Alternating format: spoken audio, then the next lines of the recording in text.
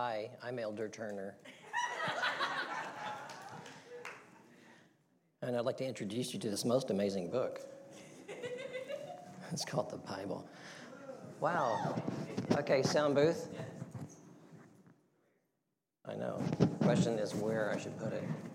It's like right under my chin. Hang on. Like that. For those of you at home, obviously I'm not the regular guy here. This is still on too. Pastor Justin had to go be with family. He had, it might have been a grandfather that was ill. Perhaps might have even passed. I'm not sure.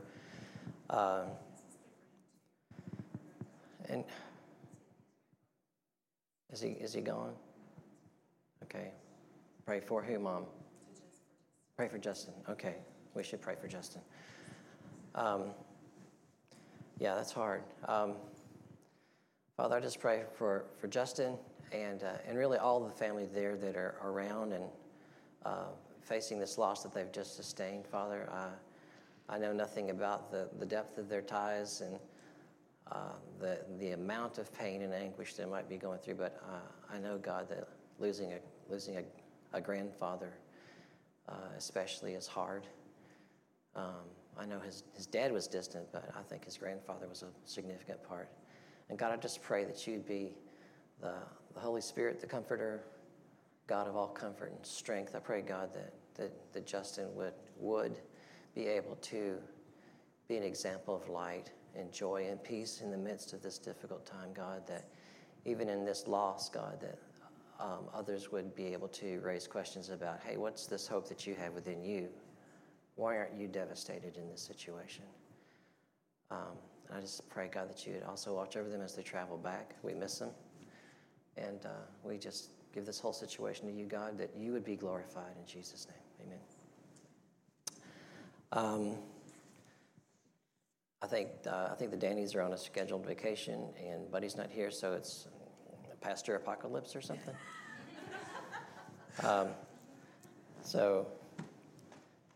And I walked out without the water that I was drinking, so I'll drink this one. This is the official. I'll make the drinking sounds like Justin does. Listen. Did you hear that? All right. As you can already tell, I'm not going to be very serious this morning. That's just not my thing. I can't really do that. But now that we've already prayed for him, let's pray for us and me. Pray for you especially because you're going to need it. God, we just love you this morning.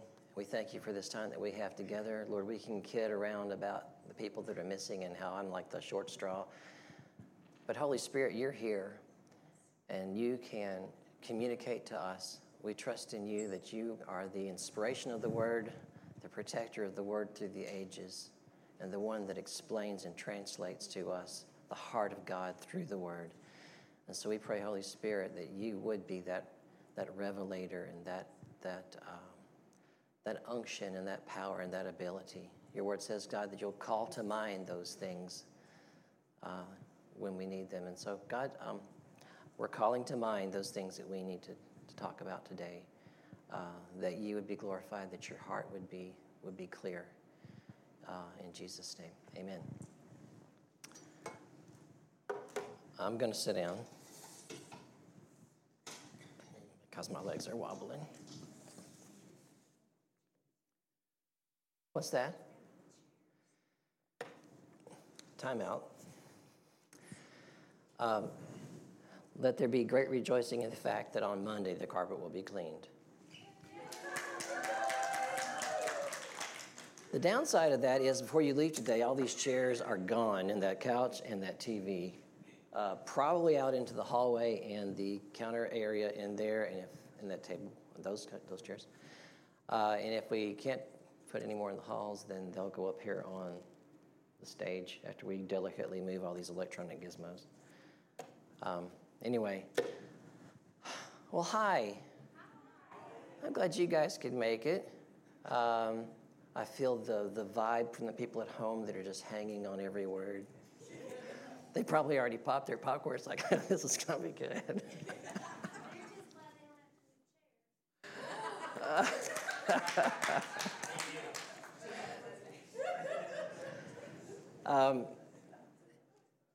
God's been this whole COVID season has just been, you get knocked off of your normal groove and your normal plodding ahead one day at a time kind of life. And it's more easy for the Holy Spirit to kind of poke you and start speaking to you and trying to shake things up a little bit. The good thing about times of shaking is that the things that can't be shaken won't be. So those whose house is built upon the rock, when the shaking comes, there's not a real crisis there because we know where our foundation, where our anchor is. But over the last few months, I've found the Holy Spirit speaking to me about a lot about, hey, you got more time, and the buzz has kind of turned down a little bit, and if you turn off the news, which is rarely right anymore, I'm sorry. I'm going to try real hard not to do anything stupid like political stuff because that just clouds the air of what we're trying to do here. But the Holy Spirit, he kind of draws us. There's this drawing. James 4:8 says, draw near to God and he'll draw near to you. And, I love this church, and I love how this is kind of in aviation, there's a thing called an experimental airplane. It's like, let's try out this design and hope nobody dies while they're testing it or something, or, that kind of thing. This church is a very flexible, I think at times experimental. Not really, that sounds really amateur, doesn't it? Experimental. What I'm getting at is we are small enough and intimate and relational enough that we're not locked into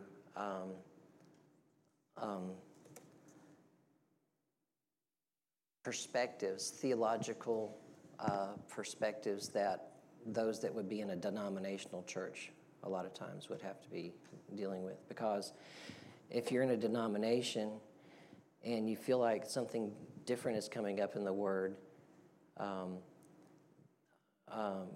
if it doesn't jive with what the official denominational position of that is, then it's hard to break free because then you're thinking, I really feel like God is showing me this thing, but they don't agree with that over here, and so I have a choice of staying in the group sometimes, or let me back up. I'm being conceptual. Let me be specific. There are those of us that have been in the past in very rigid churches. Like, for example, there's a lot of folks that came from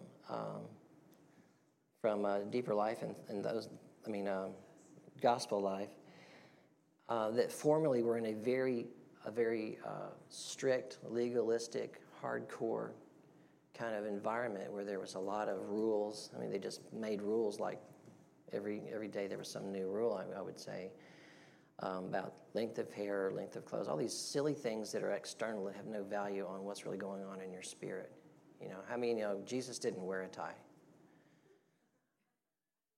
Years ago, we were working at a mission church across the bay every Sunday afternoon, and there was a new guy that came to the service that had never been there before, and he was wearing a tie. And he found out that we were leading the singing. We were supporting another pastor there that was bilingual. We were leading the singing, and the guy's like, "Well, brother, why aren't you wearing a tie?" And I'm like, "Why do I need a tie?"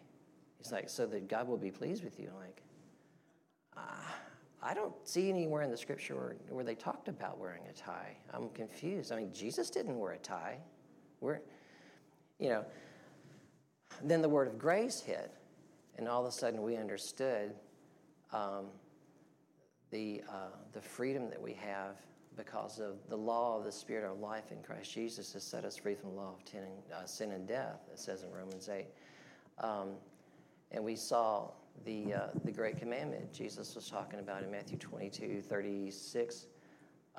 they asked him, what's the greatest commandment? He said, well, love the Lord your God with all of your heart and soul and mind and strength. And the second is like that, love your neighbor as yourself. And then the punchline is, he said, and in so doing, you fulfill all of the law and the prophets. God said, I'll put my laws within them, and on their hearts I'll write it, and I'll be their God, and they shall be my people. We're no longer obeying, as Lynn Hiles says, we're no longer keeping up with rules on rocks. We're allowing the law of the Spirit of God in us is helping us to measure our actions and measure our behavior and measure our life according to the standard of the heart witness of the Holy Spirit in us. Pastor Mark, when we first started exploring this in about 2013, he actually wrote a thing called a Grace Manifesto. But anyway, he made the point that, the Ten Commandments actually, in this context of grace, the Ten Commandments really they kind of fall in line with the results of walking in grace and walking in love. If you love your neighbor, if you love God, and if you love your neighbor, all those Ten Commandments things really do get fulfilled. You're not going to kill them. You're not going to steal their stuff. You're not going to cheat them. You're not going to lie on them. So the rule list got a lot shorter. If I can just remember to walk in love with my neighbor and walk in love with God, I will be pleasing. I will be doing that which is necessary. Jesus said, "He who loves me will keep my commandments." Anyway, so we are a pretty diverse church. We've got folks from different backgrounds.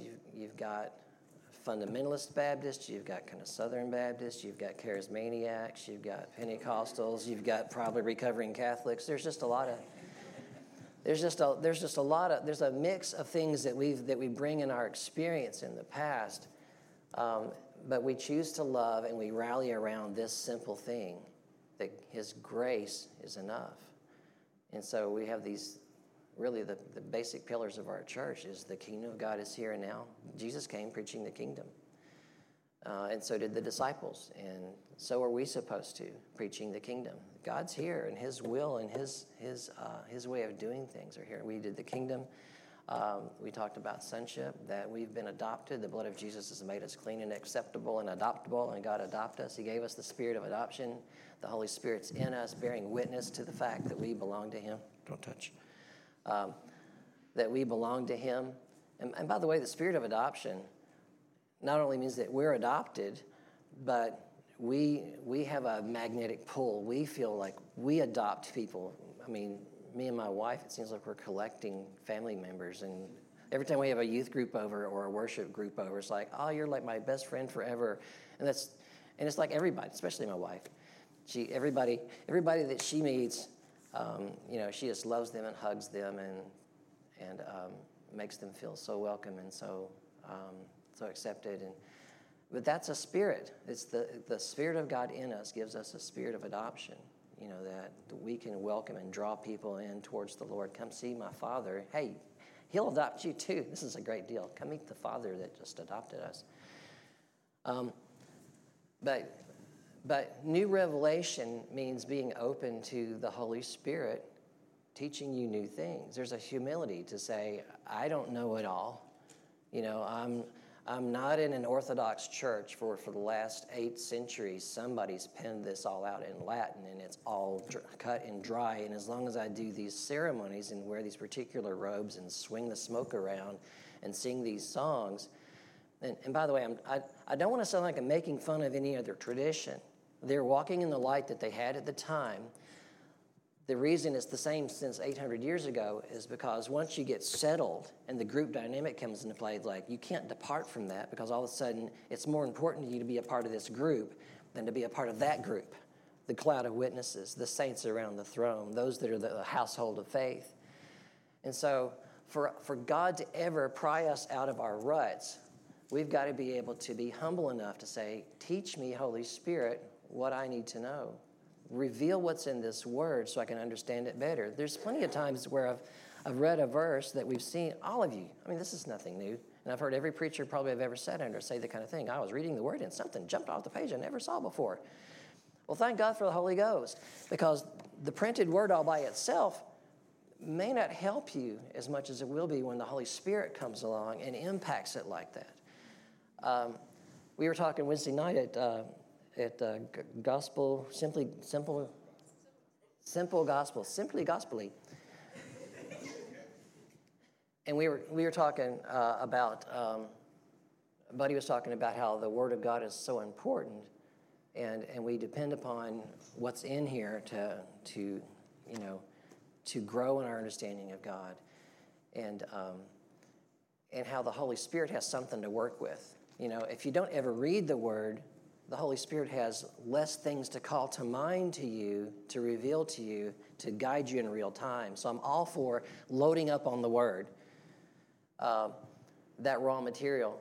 And the interesting part was, I thought of Saul. You know, if you remember in some of the other letters, Paul talks about he's a Hebrew of Hebrews, and he was trained in the temple, and he sat at the feet of Gamaliel, the high priest, and he learned the word. Saul knew some Bible. He knew some Torah. And Saul was, what would you say, very, very excited, very zealous would be a good word. Did somebody say zealous? You get the cookie. He was very zealous. In his heart, he felt like he was serving God faithfully, obeying the word that he had, that he understood. But what he was doing was persecuting the church. So here's somebody faithfully serving God in the revelation that he's got, and he's all bowed up about, I'm right, and these clowns are wrong, and we're going to drag them to jail and kill some of them. And so everybody was afraid of him. He was running around the countryside. He even got letters to go out and hunt them down again. All right. So this Saul, who's full of the word, but badly interpreting or badly understanding it, gets knocked off of his horse on the Damascus Road. And he's like, who are you, Lord? And he says, I'm Jesus, whom you're persecuting. And so Paul's like, what do you want me to do? And he said, go and stay at the house, Cornelius' house, was it? Ananias? No, Ananias came to him. Simon the Tanner, I think, was the house, right? I should read the Bible more. They would. I'm trying to think all of this stuff. I'm trying to save a little bit of time by calling up these stories from memory, because when I slow down and try to dig it out, it's like a treasure hunt, and I didn't make enough notes. Probably made too many.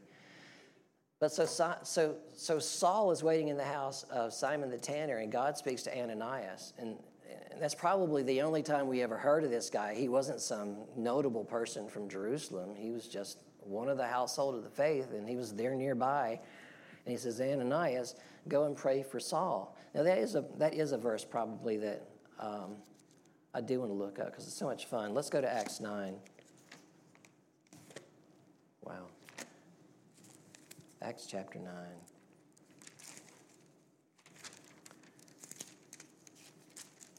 See, if I had my phone, I'd find it faster.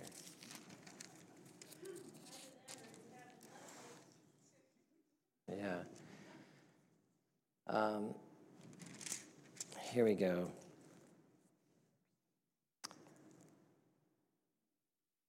Okay, so they led him by, verse 8, Saul got up off the ground, basically, and when his eyes were open, he didn't see any man, but they led him by the hand and brought him to Damascus. And he was there 3 days without sight, neither did he eat or drink. Well, there you go. That's pretty cold turkey. There was a certain disciple of Damascus named Ananias, and to him the Lord said in a vision, Ananias. And he said, behold, here I am. The Lord said, arise and go to the street, which is called Straight, and inquire the house of Judas. Okay, so it wasn't Simon. Judas, for one called Saul of Tarsus, for behold, he prayeth. And hath seen in a vision a man named Ananias coming in and putting his hand on him that he might receive his sight. So Ananias goes and says, Lord, I've heard many of this man, how evil he is. The Lord said, anyway, verse 15, go thy way, for he is a chosen vessel unto me to bear my name before the Gentiles and kings and the children of Israel. For I will show him how great things he must suffer in my name. So Ananias went his way, entered the house, put his hands on him, and says, Brother Saul, interesting they called him brother already, Brother Saul, the Lord, even Jesus, that appeared unto thee in the way as thou camest. I'm sorry, this is King James. It's just the one I grabbed off the back there. Sent me that you might receive your sight and be filled with the Holy Ghost. And immediately there fell from his eyes as if it had been scales, and he received sight forthwith and arose and was baptized. Interesting here. He was physically blind, but he said that you'll receive your sight and be filled with the Holy Ghost, and the scales fell off his eyes. I think when the Holy Spirit came upon him, apparently he received, there's nothing that says he didn't. Apparently when Saul was filled with the Holy Ghost there, because this is King James, when he was filled with the Holy Ghost, I believe all of a sudden the interpreter, the explainer, the expositor of all the word that he had lodged in his heart was now available to make that understood. And so Paul, with that payload of scripture and understanding, with the help of the Holy Spirit, became Saul, with all that, became Paul, who wrote half the New Testament. The expositor, the explainer of all of the things in the past, of all the words and the prophecies and all these things. And so, it's like he was handpicked by God to explain all this stuff. And it was the power of the Holy Spirit to enlighten the word to him, to explain it to him. Well, that gives me pause to think, how much of the word have we read that we need the Holy Spirit to illuminate? How much have we believed of others' opinions of certain passages of Scripture that may have been incorrect or very incorrect? Does anybody remember out in the Midwest there was like a church, Westboro Church? Remember those guys that were screaming on the side of the road? Terrible, at military funerals and stuff. Just horrible, nasty, terrible religious attitude because they had it in their sick minds that they correctly understood God and they were pleasing God. Bad doctrine can do terrible things. That's why we need the Holy Spirit to enlighten what we read. Amen. Because without the Holy Spirit, there's a temptation to be, because you're right. By the way, I think every church I've ever attended, they felt like they were right. When you got this group dynamic going on where everybody's like, hey, we got this stuff figured out. You should belong to our church because we got this stuff right. For the most obvious, like the Orthodox guys who are doing all this stuff and go, that's not necessary, all the way up to every stripe. Every group thinks they've got it right. The ones that continue to grow, the ones that continue to move on in revelation are the ones that are humble enough to say, God, explain this to me. God, teach me. I love the support that denominations sometimes can give, but it also can be a straitjacket. It's like politically correct interpretations of the Bible. We've all been aware of the endless debates over, eschatology about the pre-tribulation and post-tribulation, tribulation, rapture stuff. And they argue over this kind of thing. And it's relevant and it's important and we should read the book of Revelations. But this tug of war is like, I can't go to church with you anymore because you believe the tribulation comes after the rapture. I've heard of churches that have split over the color of carpets. So the sectarianism, I think Paul warned us about not being sectarian. But if you're so regimented in your understanding, you become, in effect, a heresy hunter. Well, those guys are wrong. And instead of saying, God, teach me, let me grow in your presence, let me grow in your grace, make me a blessing, let me do your will in the earth, they're like, hey, you guys are wrong. And that attitude of trying to say, hey, you guys are wrong is based in, I'm afraid I'll be deceived. Instead of, they have more faith in the devil's ability to deceive them than they have in the Holy Spirit's ability to enlighten them. And I'm like, what a terrible life to live, trying to avoid the devil instead of trying to follow God. It's the same thing I suffered with when I was younger. When I've said before, when I was a teenager, there were several problems in teenagers. Teenagers have unique struggles, right, guys? Put your phones down. That have struggles. Teenagers have, it's a season for them where there's a lot of hormones going off and relationships and temptations and drugs and all the other stuff. And I didn't do drugs, I promise. But there were things I knew in my life that didn't please God. And I was trying to keep track of how many days I could go without having these different problems.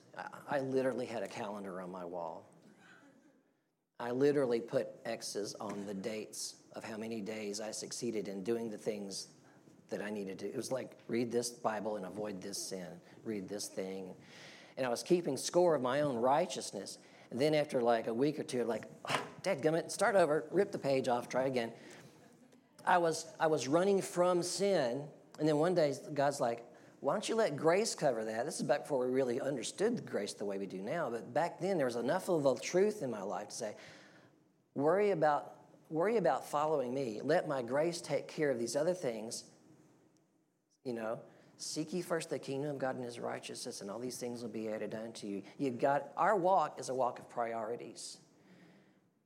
You know, from seeking first, this is Matthew 6:38, seek first the kingdom of God and his righteousness, and all these things will be added unto you. Delight yourself in the Lord, and he'll give you the desires of your heart. As I mentioned before, the greatest commandment, it's just so simple. Love the Lord your God with all of your heart and soul and mind and strength, and your neighbor as yourself, and all this other stuff. You know, so you see what I'm getting at? It's a question of priorities. Anyway, if you become a heresy hunter, you're employed in the wrong profession. The disciples were asking Jesus about, or he gave it was a parable. I'm sorry, I haven't had a whole lot of sleep. I was working too hard on trying to be thoughtful, and now I can't think. But I think, wasn't it a parable, the wheat and the tares?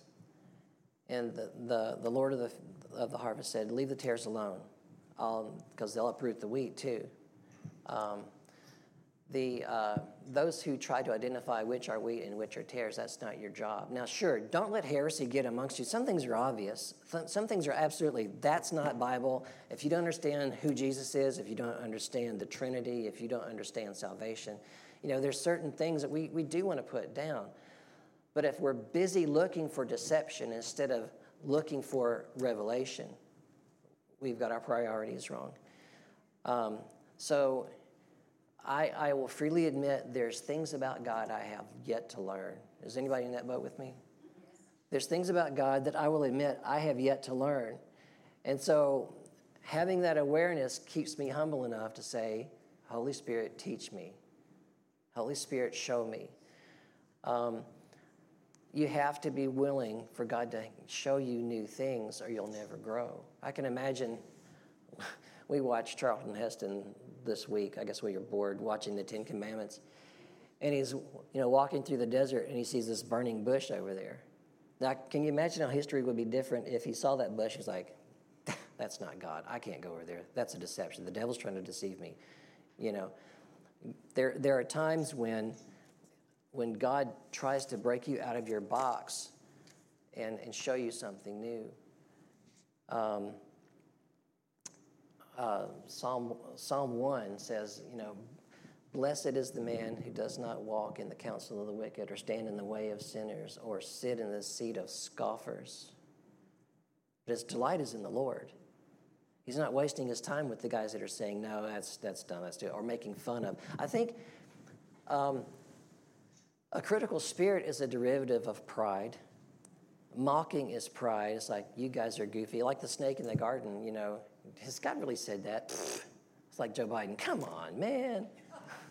I'm sorry, is that out loud?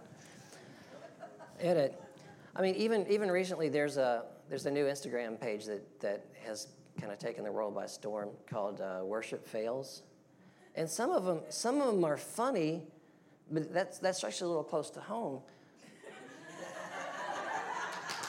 because I don't want to be one of those guys. You know, one poor guy was singing a verse like, why should my heart fear what you defeated? And he said, like, why should my fart hear what you've defeated? And I'm like, well, first of all, if they're a worship leader, all they're trying to do is worship. All they're trying to do is serve the body and say, come on, guys, let's love on God, not watch me play my guitar because I'm so awesome, although you are awesome.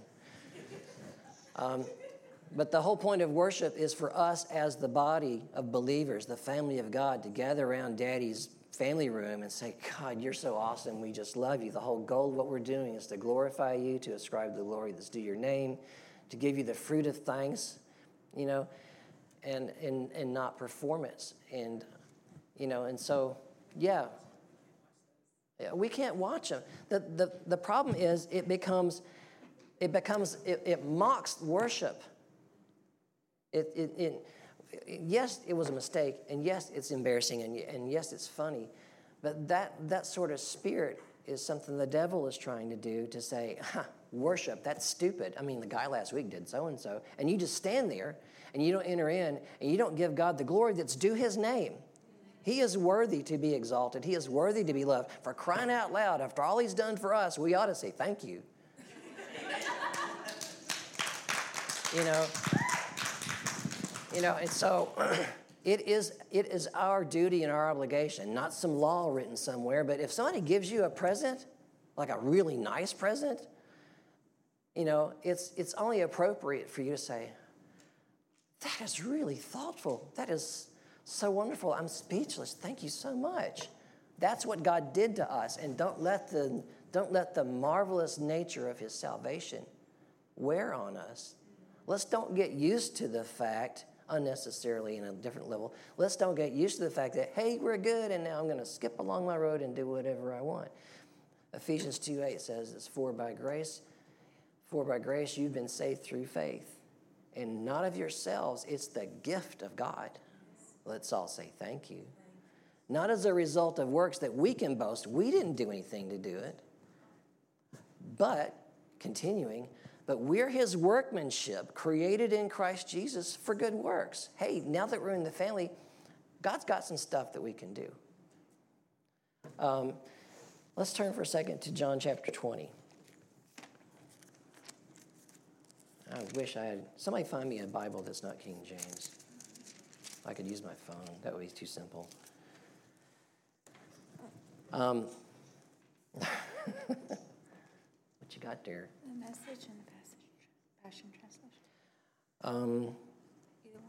I was just looking for something more like I can read it in English, but leave those there. Maybe one day, hey, maybe this would be fun. No. Yay, Paula. All right, I'll read it in this version and come back to it. All right, after Jesus died, on Easter Sunday, we would say, he was resurrected. The disciples, all but I think Thomas, were gathered in a room. Let's read that, because the more I say things by memory. John chapter 20, verse 19.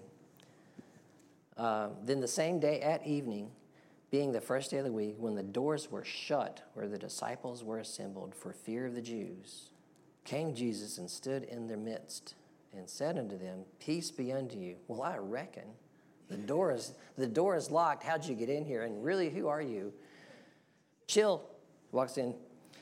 And when he had said so, the first thing he did is he showed them his hands and his side. Hey, look, it's me. I'm Jesus. And oh, by the way, I'm alive.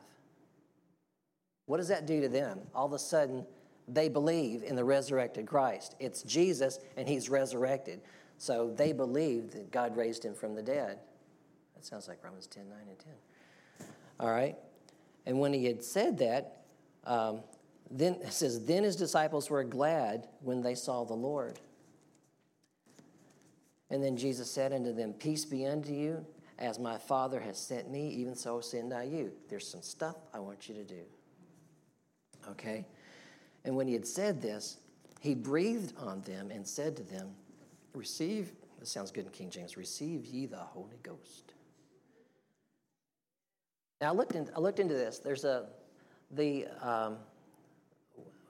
the word, this is, anybody ever heard of Derek Prince? There's a great explanation of this, because he was a genius scholar on a C.S. Lewis kind of level. When it says he breathed on them, it's the Greek talking about like somebody would blow into it, and it's a focused breath. It's not like he went, it's not like a COVID thing, like you might accidentally get something. He specifically focused his breath at each of them like an instrument player would blow like into a flute,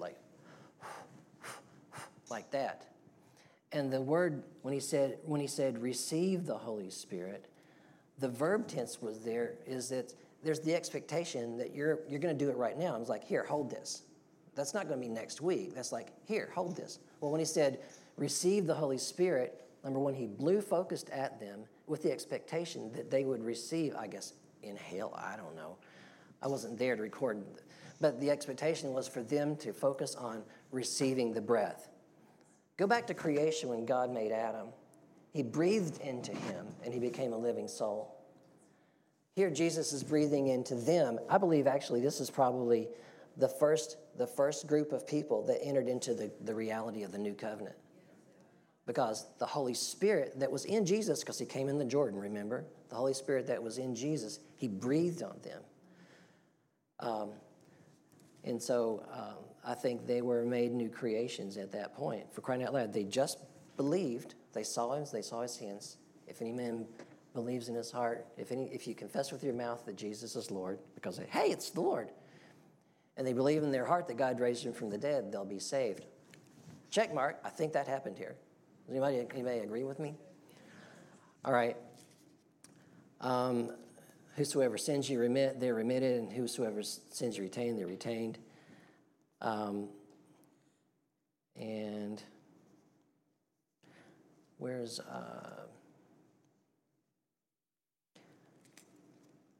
anyway, maybe it's over in Luke's version, but he said, write down the page. Was it in Luke?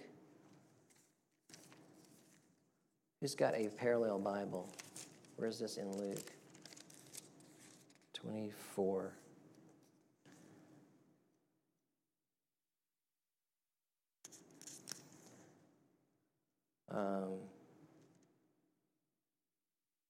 So like in Luke 24, verse 36, peace be unto you, and they were terrified and all that. Why are you troubled? Behold my hands and feet, here I am, Yeah. He said, have you got any meat? So he ate some stuff. Verse 44, I'm just looking for the red letters. That is one good thing about these Bibles, by the way, the red letters. These are the words that I spake to you while I was yet with you, that all things must be fulfilled. Skipping down to 46, thus it is written, and thus it is behooved Christ to suffer and rise from the dead in repentance, and you're witnesses of these things. Verse 49, and behold, I send the promise of my Father upon you, but tarry ye, that means wait around, in the city of Jerusalem until ye be endued with power from on high. Now, by the way, this is Luke, the gospel according to Luke. He's also the guy that wrote the book of Acts. So when Luke explained in the book of Acts what Jesus said, hey, remember when I said that Jesus said, wait until you receive power from on high in Jerusalem? That's what he's talking about. So he said, receive the Holy Spirit. And then he said, preach the gospel. And then he said, but before you go wait in Jerusalem for the Holy Spirit. So he wasn't in the earth yet. Go wait around until he comes. So those are two events. Now, speaking of the Holy Spirit, this is one of those areas where there are a lot of discussions about the Holy Spirit, about what does it mean, how does it happen, what is this? Everybody's read these passages. Everybody's read Acts 2. I should read that. Y'all know the scripture. They were assembled in the upper room. The Holy Spirit fell upon them, tongues of fire, all that kind of stuff. Speaking in tongues. They were changed. Peter the chicken came out as Peter the apostle. Let me get some water here. I got to make that sound.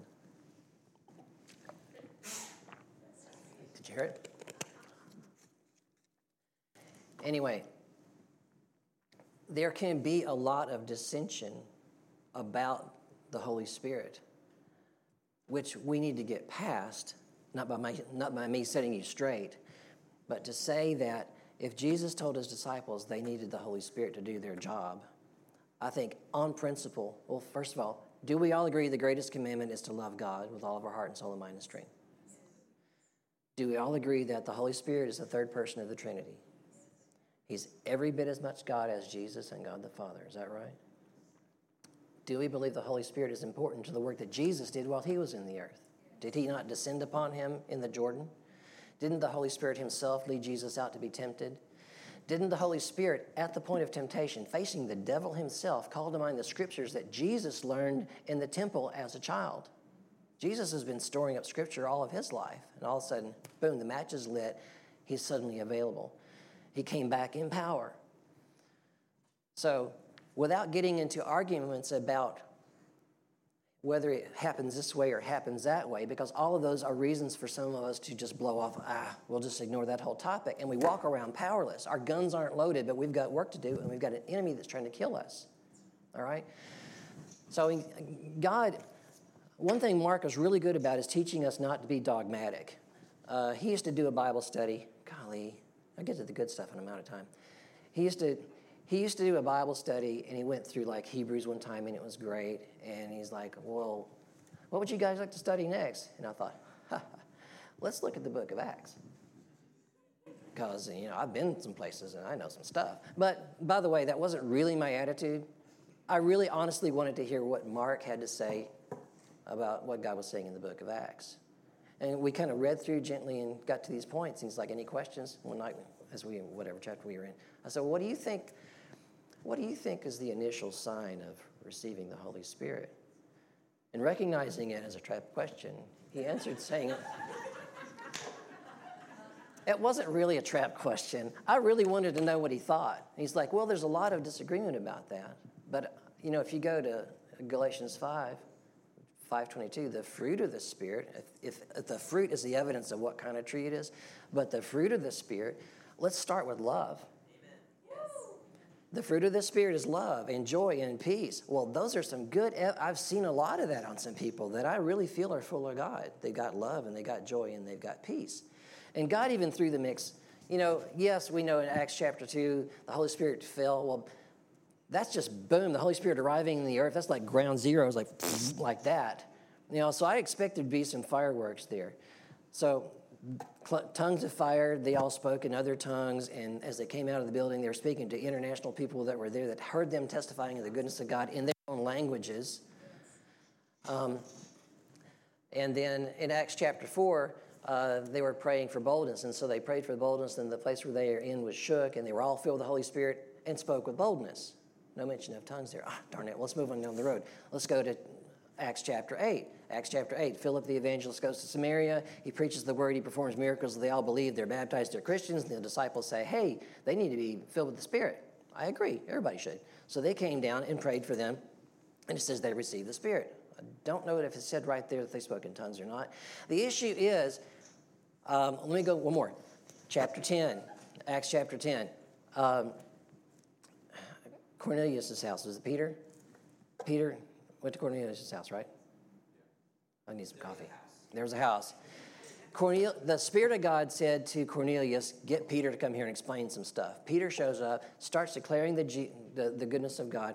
He speaks in Acts 10:38. He says, how God anointed Jesus with the Holy Spirit. He went about doing good and healing all who were oppressed of the devil, for the Lord was with him. And they, at that point, I guess they just believed, and they were all filled with the Holy Spirit, and they spoke with tongues. But notice that it's different. Some got it right away, like in 10. Some got it afterwards, like in chapter 8. Some got it again in chapter 4. Some got it with tongues and fire in chapter 2. Let's stop arguing about how it manifests and focus on the thing that God said, you need the Holy Ghost, and you need power. Yes. If we can get past the things that divide us and say, I don't want to touch the Holy Ghost because I don't want to look like this. Hey, Mike, I just thought of something. Show them what we don't want it to look like. This is what it's not supposed to look like. Oh, no. Go on. 1:30.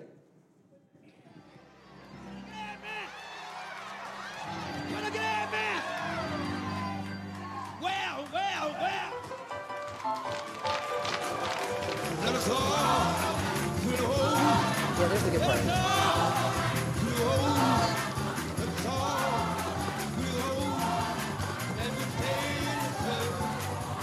Yeah. All right, that's probably enough. That's good. If you tell somebody, you need to be filled with the Holy Ghost, and that's all they've seen, like, I don't want that, I've never seen that. Bless their hearts.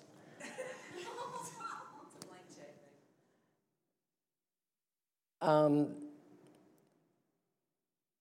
do I put this delicately? There have been times where God has moved amongst a people, and in their joy to see what God is doing, they take notes about all the things that is going on. Let me see. Okay, he fell down. She ran. She cried. She yelled. She laughed. It's like, let's keep doing those things because then the Holy Spirit won't leave us. And so they're looking at it becomes having the appearance of godliness, but denying the power thereof. The thing that we're seeking for is the power of God. And not even, the power seems scary. It's like, I don't want to walk around like Gandalf. I want to have wisdom, and I want to have ability. Another translation is you'll receive ability. After that, the Holy Ghost is upon you. I think that we need the Holy Spirit to help us in our mission. And I think what we really need to do is acknowledge that Jesus is Lord. Yes. Mark wrote a biography of Fred Wolf, and it wasn't even the title, Jesus is Lord. He used to say all the time, Jesus is Lord of all, or he's not Lord at all. And if he's Lord of our lives, then I want to say, God, whatever it is that you've got, whatever it is that you want to do in my life, I need to surrender. We used to sing, I surrender all to thee, my blessed Savior. But God's calling us to intimacy with him. Jesus came down off the Mount of Transfiguration with the disciples. Was it Peter, James, and John? And they had just seen God in his glory, and they got knocked around a little bit. Depending on which gospel you read, they fell out and went to sleep, or they were terrified and passed out. I don't know. Something happened up there. But again, I'm not taking notes. I'm not using this to qualify whether this is the Spirit of God moving on you. God hasn't assigned us to listen next to somebody's mouth to see if they're praying in something I don't understand, to say, yeah, you got it. God's not called us to validate that you've got the Holy Spirit. God's called you to verify that you've got the Holy Spirit. God's calling us to intimacy. Jesus coming down off the Mount of Transfiguration, where obviously he was clothed in power and glory, but that settled down. He came down off the mountain with the disciples and said, don't talk about this. And the first thing they encounter is a guy that said, hey, I brought my son to you guys. And they couldn't heal him. And he gets thrown in the fire and all this kind of stuff. I really want to read that passage because it's, dadgummit. Somebody find it. Matthew. Start with the Mount of Transfiguration and slide down from there.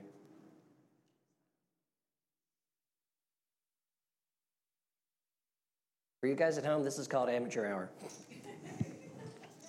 Now, I'm being dependent upon the Holy Spirit. Where? Matthew? 17:14. All right. Matthew 17:14. When they came to the multitude, a certain man kneeling down before them said, Lord, have mercy on my son, for he's a lunatic, sore vexed. I think that means he's pretty badly touched. For oftentimes he falls in the fire and often in the water. And I brought him to your disciples, and they couldn't cure him. And Jesus said, oh, you guys. That's really what he said. Come on, you guys. How long am I going to be around? How long am I going to put up with you? Bring him to me. That's the Andrew Revised Version. Here's what he did. Jesus rebuked the devil, and he departed out of him, and the child was cured. All he said was, come out of him. That's what Jesus did. He rebuked the devil and said, come out of him. And the disciples were like, how'd you do that? I mean, we've seen this stuff before. And he said, because of your unbelief, this is verse 20, because of your unbelief, for verily I say unto you, if you have faith like a grain of a mustard seed, and say unto this mountain, be removed and cast in place and removed, and nothing can be impossible to you. However, verse 21, this is what I want you to see. However, this kind goes not out but by prayer and fasting. You catch that? Did Jesus even pray? He said, come out. Did Jesus fast there? It's like, there's a problem with this boy. Time out. Give me a week. I got to go fast. I'll be right back. All right. What he's showing here, does everybody remember that Jesus kept slipping away to a private place to pray? Yes. Does anybody doubt that Jesus had a deep level of intimacy with God? Jesus said this kind comes out by fasting and prayer. I think what that illustrates is God is calling us to a level of intimacy on a continuing basis that gives us ability. It's like putting money in the bank. It's like I've got some spiritual deposit in my relationship with God. I'm close to Him. I hear His heart, and I walk in power. I walk in the Holy Spirit. If you stay distant from God, nobody gets raised from the dead. Nobody gets healed. Nobody has the devils cast out. And there's a world right now that needs a church that does that. He's coming back for a glorious church. And by the way, too many times people get fascinated with, I just want to do the miracles. I want to do the miracles. And they're like an orphan thing. This is some neat magic tricks that I can do that'll make me look good. Instead of, I'm a son. I walk in power only because of my relationship with God. Anybody remember the showdown in Mount Carmel, Elijah and the prophets of Baal? They lay out the altar, they pour water all over it, and they say, the God who answers by fire, He's God. Well, the prophets of Baal, man, they spent all day running around and screaming and shouting, probably looking like that church we just saw, screaming and shouting and making a fuss and calling out to their God, and there was no answer. Nobody responded. And this went on was it like 3 rounds of this stuff? And he made fun of him. Yeah, maybe your God's on vacation. Maybe he's in the bathroom. I don't know. He stands there and says, he didn't shout. He says, God, prove that you're God and that I'm your prophet. Boom. That's all that happened. Jesus standing before the tomb of Lazarus. God, you know me, but for these guys to know, I want you to know that I'm yours and you're mine, and Lazarus come forth. God's not calling us to do a rain dance. God's not calling us to show off. God's calling us to be real, to pray for people. Does anybody remember Amanda sitting over here getting healed of cancer, stage 4 cancer? Did anybody scream or shout or run around the room? It goes the other way. If somebody does scream and shout and run around the room, don't judge it. When I was a child, I was in a church, and I'm sorry, it's 12 o'clock. I was in a church in the middle of what we called the charismatic renewal of the late 60s, early 70s. And God was touching a lot of people. It was a revival. It was a move of God. A lot of people getting saved, a lot of people having a fresh relationship with God and the Holy Spirit encountering them. I remember sitting on the front row because I was a preacher's kid and my dad wanted to keep an eye on me.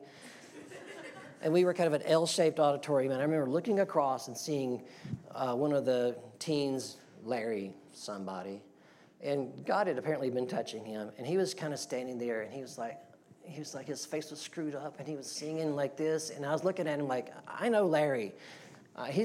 Larry's putting on a show. I mean, in my heart, without anybody saying anything, I said, he's just faking that.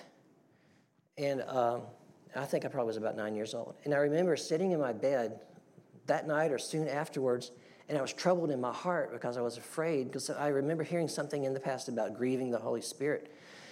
And I was afraid. I'm like, oh gosh, what if that really was God? You know, have I grieved the Holy Spirit? Am I doomed? You know, and my dad, our bedroom was in the basement, and right outside our bedroom was the den. Dad was up late watching Johnny Carson, and I went outside like, Dad, I think I committed the unpardonable sin. He's like, I doubt it, but tell me about it. And I explained that I had said that Larry wasn't, that wasn't the Holy Spirit. And he's like, no, son, you got to try a lot harder to grieve the Holy Spirit. But the point is not mocking. Mockery says, I'm going to make fun of that thing.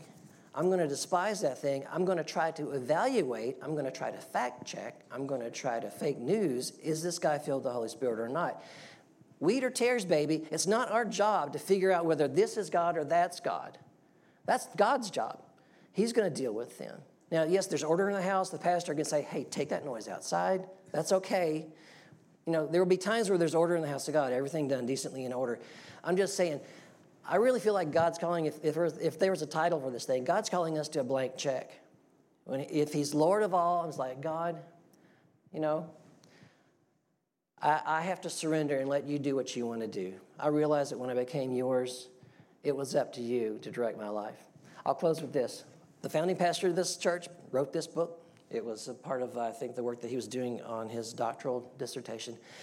This is really a book about, it's called The New Normal. It's a book about just walking in revival.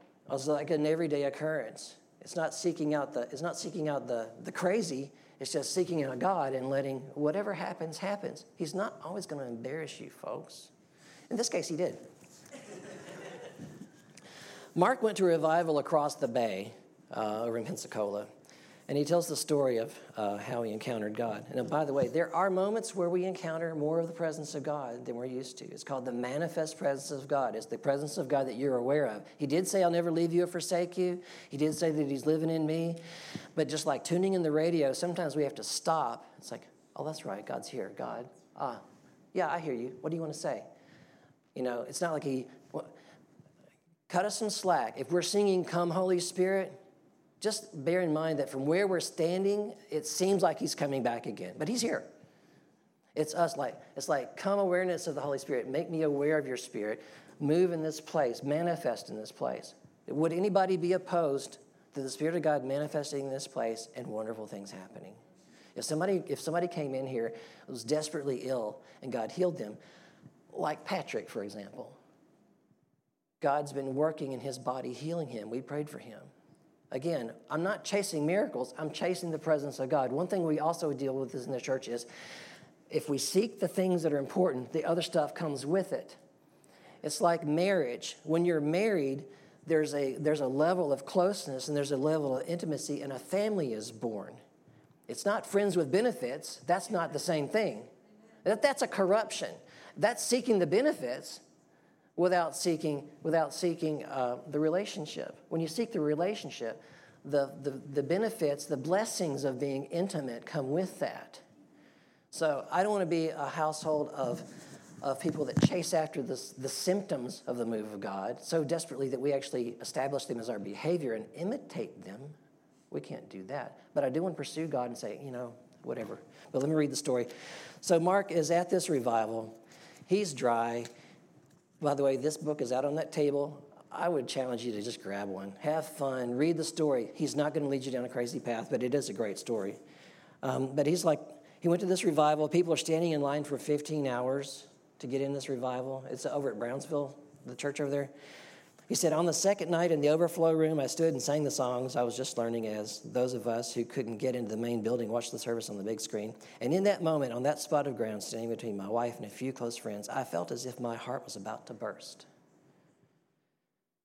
A sense of the presence of God like I had never had before welled up inside of me, and it was all I could do to keep from breaking down into a crying mess. Have y'all met Mark? Does anybody know Mark?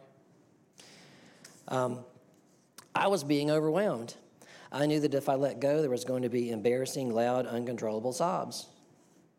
And in that moment, I sensed the voice of God offering me a choice. Just the previous Sunday, I'd preached on how David danced before the Lord, and when his wife, Michal, despised him for it, she was cursed with barrenness for the rest of her life. I don't want to be barren for making fun of what God's doing. I was in my third year of my first pastorate, already felt dry, frustrated, and barren. I didn't want to continue in that. And as I held back the tears, the Holy Spirit spoke to me. This is how Mark says it. He spoke to me quietly but firmly. I asked David to dance for me. Will you weep for me? Time stood still. Everything else faded away except the song we were singing, the song that was coming from my mouth. One thing I ask. One thing I seek. That I may dwell in your house, O Lord, all the days of my life. All of my life. That I may see you, Lord. Now that's right priority, isn't it? That's all I'm looking for, God. And then right down, I made a choice that changed my life. Yes, I whispered in my heart, I will weep for you.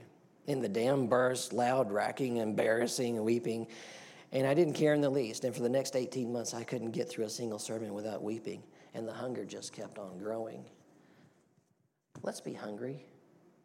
I think one of the things that we're tempted to with grace is like, yeah, me and God are good. I'm secure. I'm his son, and I rejoice in that, and that's true. But remember, you've been saved for good works. We're his workmanship created in Christ Jesus for good works. Let's be busy. Let's be intimate.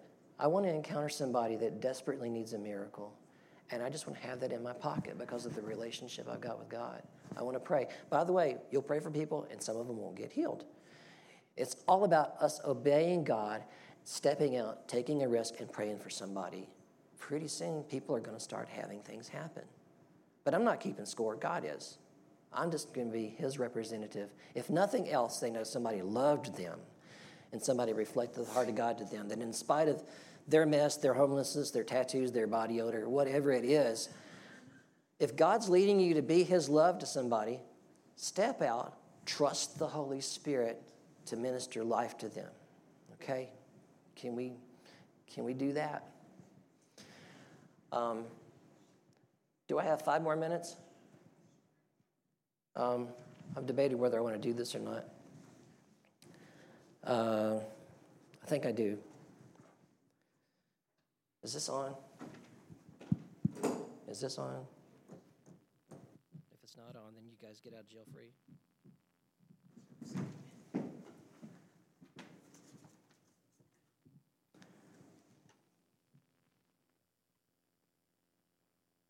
Oh, this keyboard comes with a password. Password's wrong. The password's wrong. There was a move of God in Wales, the end of the last century. Thanks. The end of the last century. And there was a song that was prevalent then. You guys probably know it. Here is love, vast as the ocean. Check. See, like I said, it's an evening at the Improv. Is that loud? Can we turn that down? Can you hear me? Here is love, vast as the ocean. How do I kill those strings? This is loving kindness as the flood. Thank you. That the Prince of Life, our ransom, shed for us his precious blood. Who is love will not remember, who can cease to sing his praise. He will never be forgotten throughout heaven's eternal days.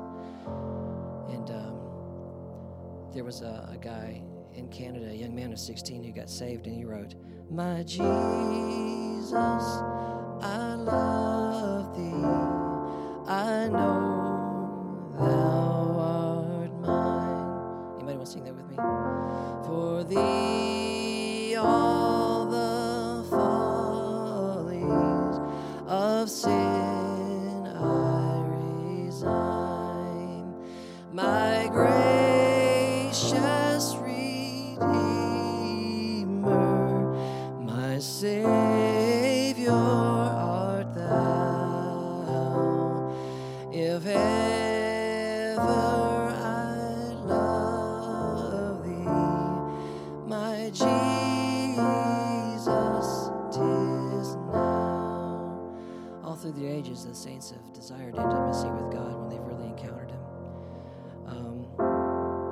About 2012 or so, I was feeling pretty dry, and God just put in my heart a cry for more of him.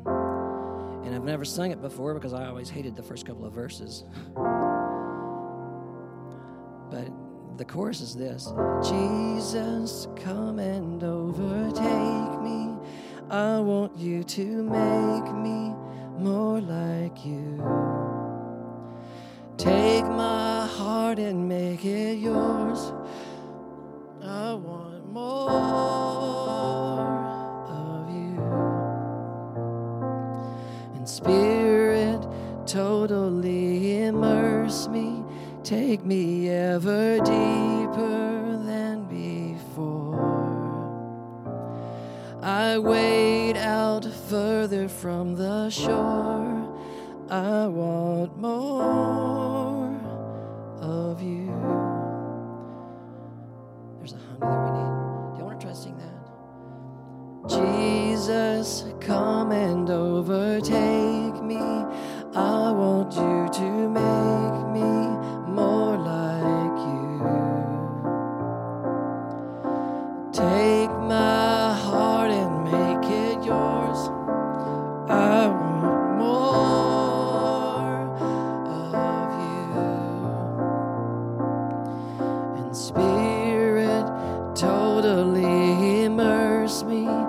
take me ever deeper than before. I wade out further from the shore. I want more of you. I want more of you. Sing again. I want more of you.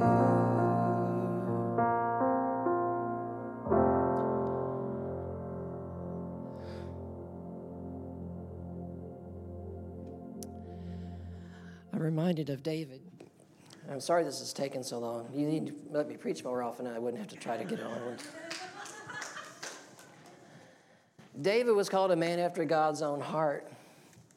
And he's the guy that said, one thing have I desired, and that will I seek, that I will dwell in your house all the days of my life and behold your beauty. That's Psalm 27. David was the guy that says, as the deer pants for the water, so my soul longs for you. Pretty messy stuff. David's the one that says, better is one day in your courts than 1,000 anywhere else. David's the one in 2 Samuel 6 that we just remembered that danced before the Lord. He was happy when the presence of God and the ark returned. Especially men, let's not be afraid of pressing in and loving God. If the girls can be the sons of God, we can be God's bride. It's okay. There's a soft side of our heart. There's a tenderness that God's looking for. There's a hunger that God's looking for. And he says, the hungry will be satisfied. Amen. I think I'll probably stop now. I love you guys. We got to simultaneously do two things that may be mutually exclusive. I want to call, first of all, can you stand? Because I think the official protocol is I need to pray. I'm going to ask Daniel and Lauren. Is Bill here? No. Daniel and Lauren, would you guys be available if anybody would like to pray about anything they have? And okay, and then the second thing we're going to do is quietly get the chairs out if they're ministering to anybody. But let's pray. Father God, we love you. We love you, God, because you first loved us. Jesus, you said that we didn't choose you, but you chose us. And you appointed us that we would go and bear fruit and that our fruit would remain. So, God, we just say, just like a blank check, here am I, Lord. Like Isaiah 6, Isaiah said, here am I, Lord, send me. God, we want to be vessels, carriers of your presence, carriers of your love. And so we surrender, God, for you to reveal yourself to us. God, in the secret place where no one's watching, God, we want to be able to pour our hearts out to you and to hear your voice and for your Spirit to illuminate your word, to teach us all that needs to be known. As we grow, as Paul says, as we mature and grow to the perfect man, to the mature man or woman, we thank you, God, that you're calling us to grow. God, the tree that springs up, that bears fruit, and it grows more and produces more fruit, and that fruit causes other trees to grow, to bear more fruit. Jesus, we want to populate heaven and plunder hell. We want to give to you, God, the glory, the reward of your suffering. So we bless you, and we pray, God, that we would be drawn ever closer to you every day. In Jesus' name, amen.